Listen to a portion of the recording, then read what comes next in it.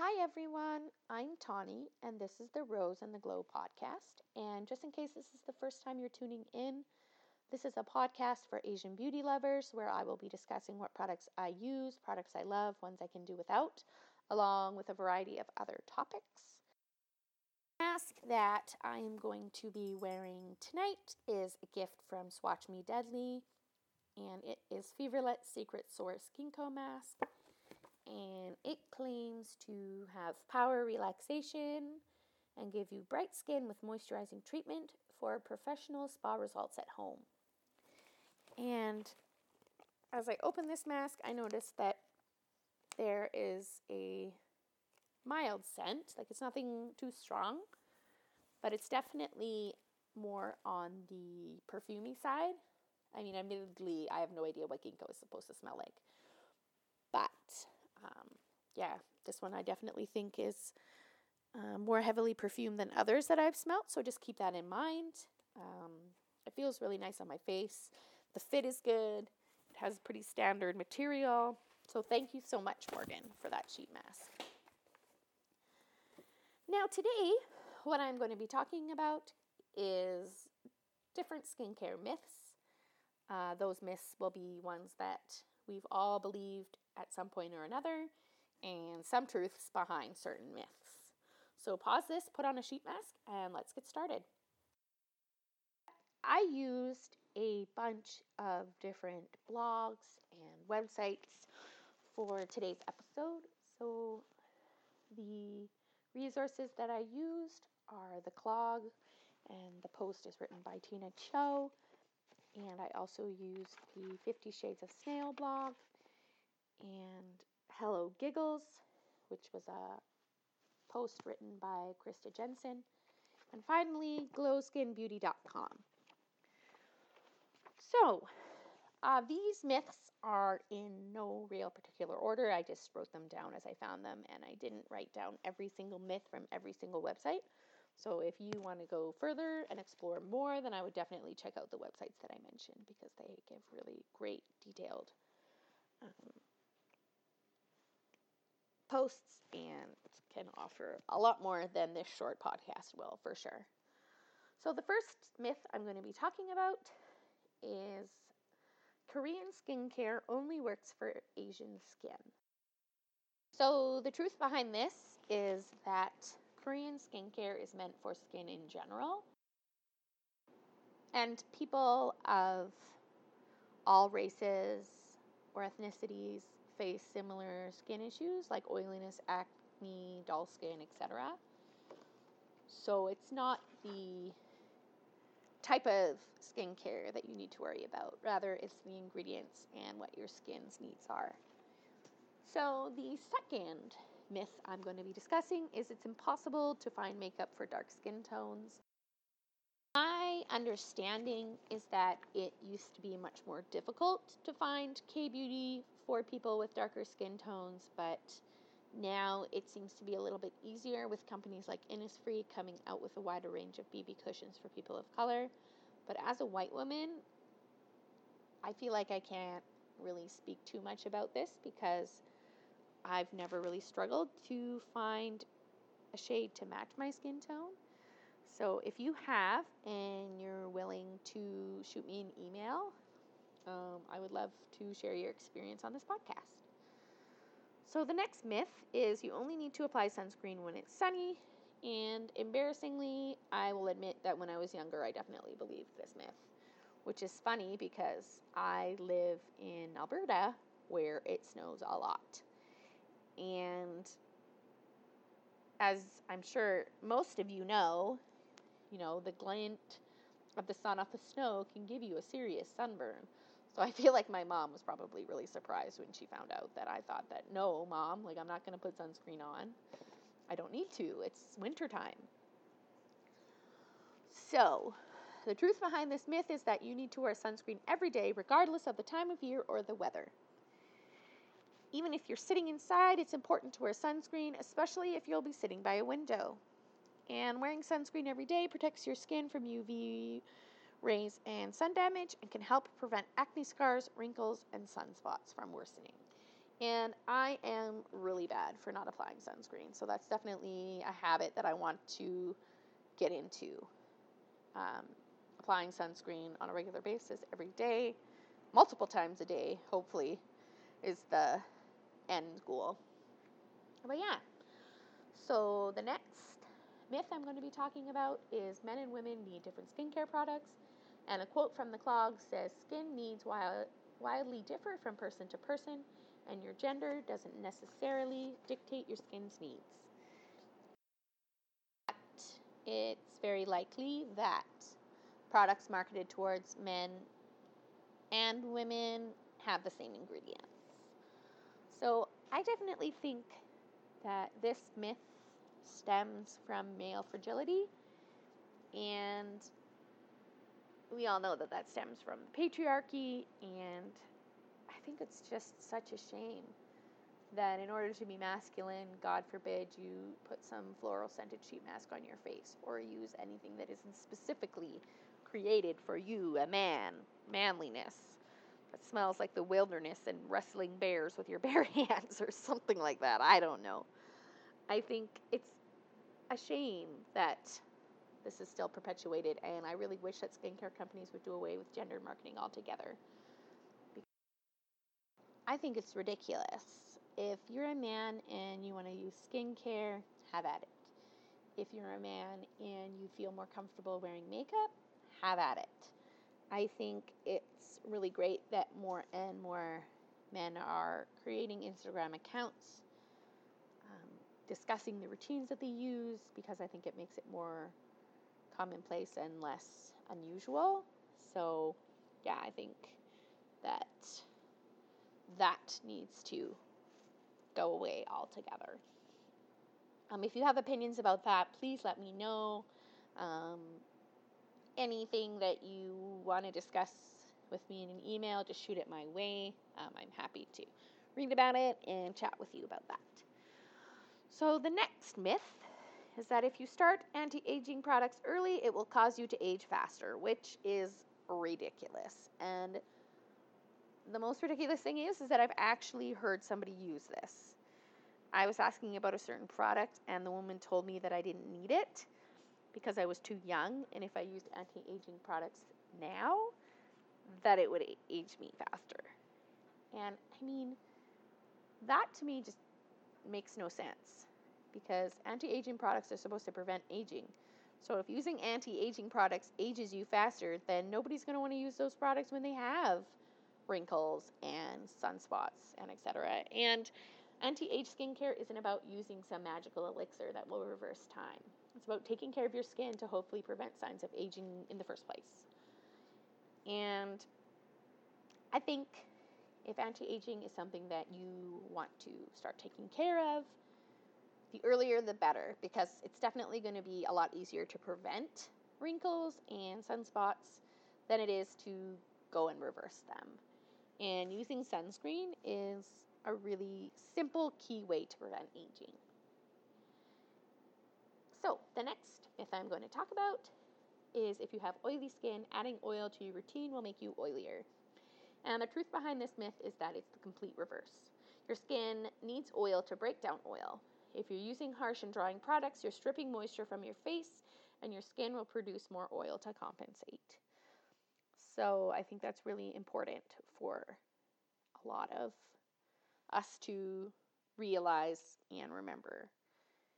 And I think it's okay if using oils isn't something that you enjoy. Like, I don't enjoy using heavy oils. There's a few products that I'll use that are oily, but they're mixed in with other ingredients. So it's not just a pure oil that I'm putting on my face. But yeah, do you. Okay. Next, we have K-beauty is just a passing fad. And I think that K-beauty is only gaining in popularity. I mean, as I'm sure you all know, more and more shops are starting to carry it, even Western stores. And so instead of K-beauty itself being a fad, I think it's different products or ingredients from K-beauty that are fads or gimmicky, like the carbonated face masks, etc. And another one specifically about K-beauty, although I think it is probably a myth with other skincare or Asian skincare as well, is K-beauty equals skin bleaching. And this is just false. So while some K-beauty products do have brightening effects, they're not long lasting. And Umi, who was the owner of the Korean store near my old house, said that using brightening products is similar to using fake tanning products. It's something that you need to maintain, and eventually it will fade if you stop using them. And according to 50 Shades of Snail, it's true that colorism exists. Paleness has been a marker of class since ancient times, and colorism hurts even though fair skin is still something that many people want. I think the need for brightening products and the desire for lighter skin is possibly and probably one of the reasons why there's fewer darker shades. And of course, racism plays a huge part in that as well. But I just think that you need to be aware of the products that you're using and not make assumptions that brightening equals skin bleaching. So next, we have everyone needs to use the 10-step program, which I've discussed in the past, and that is not true. There's no need to use 10 products on your face to feel like you're doing K-beauty right. More products does not equal better skin. You need to listen to your skin and your budget to find a routine that works best for you. And then we have more expensive products are better for you and produce better results. And I can speak from experience when I say that this is not true. There are many $1 to $2 sheet masks that work just as well or better than $8 plus sheet masks. I say $8 plus because the most expensive sheet mask I think was $9 that I bought. And I found that the results were really no different than a $2 sheet mask that I had used. So ingredients are the most important part of any product. And oftentimes, lower end products will have similar ingredients. It might just not be high of a concentration of one ingredient, but it's worth trying just to see if it works and get samples and do comparisons and just find what works for you. Don't fall into the trap of more money equals better results. And this is one that I definitely didn't know was false, and that is alcohol is bad for your skin. Now, of course, some alcohols can be drying, and it depends on your skin. Like some people find it really drying and their skin gets really irritated. But in a properly formulated product, alcohol helps increase penetration of key ingredients, which I had no idea. And I think that's definitely true for me because unless alcohol is within the top 3, I really don't find that alcohol has a negative effect on my skin, especially if I use enough moisturizing products afterwards. So now I am going to be talking specifically about pores. Pores are something that we all have, and most of us are trying to minimize or get rid of them. So one of the biggest myths surrounding pores is they open and close, either with steam or cold water. And while steam definitely helps loosen sebum and dirt in your pores don't have muscles to open or close. So I think it's really important to remember, the old adage of if it seems too good to be true, then it probably is. And I know that a lot of companies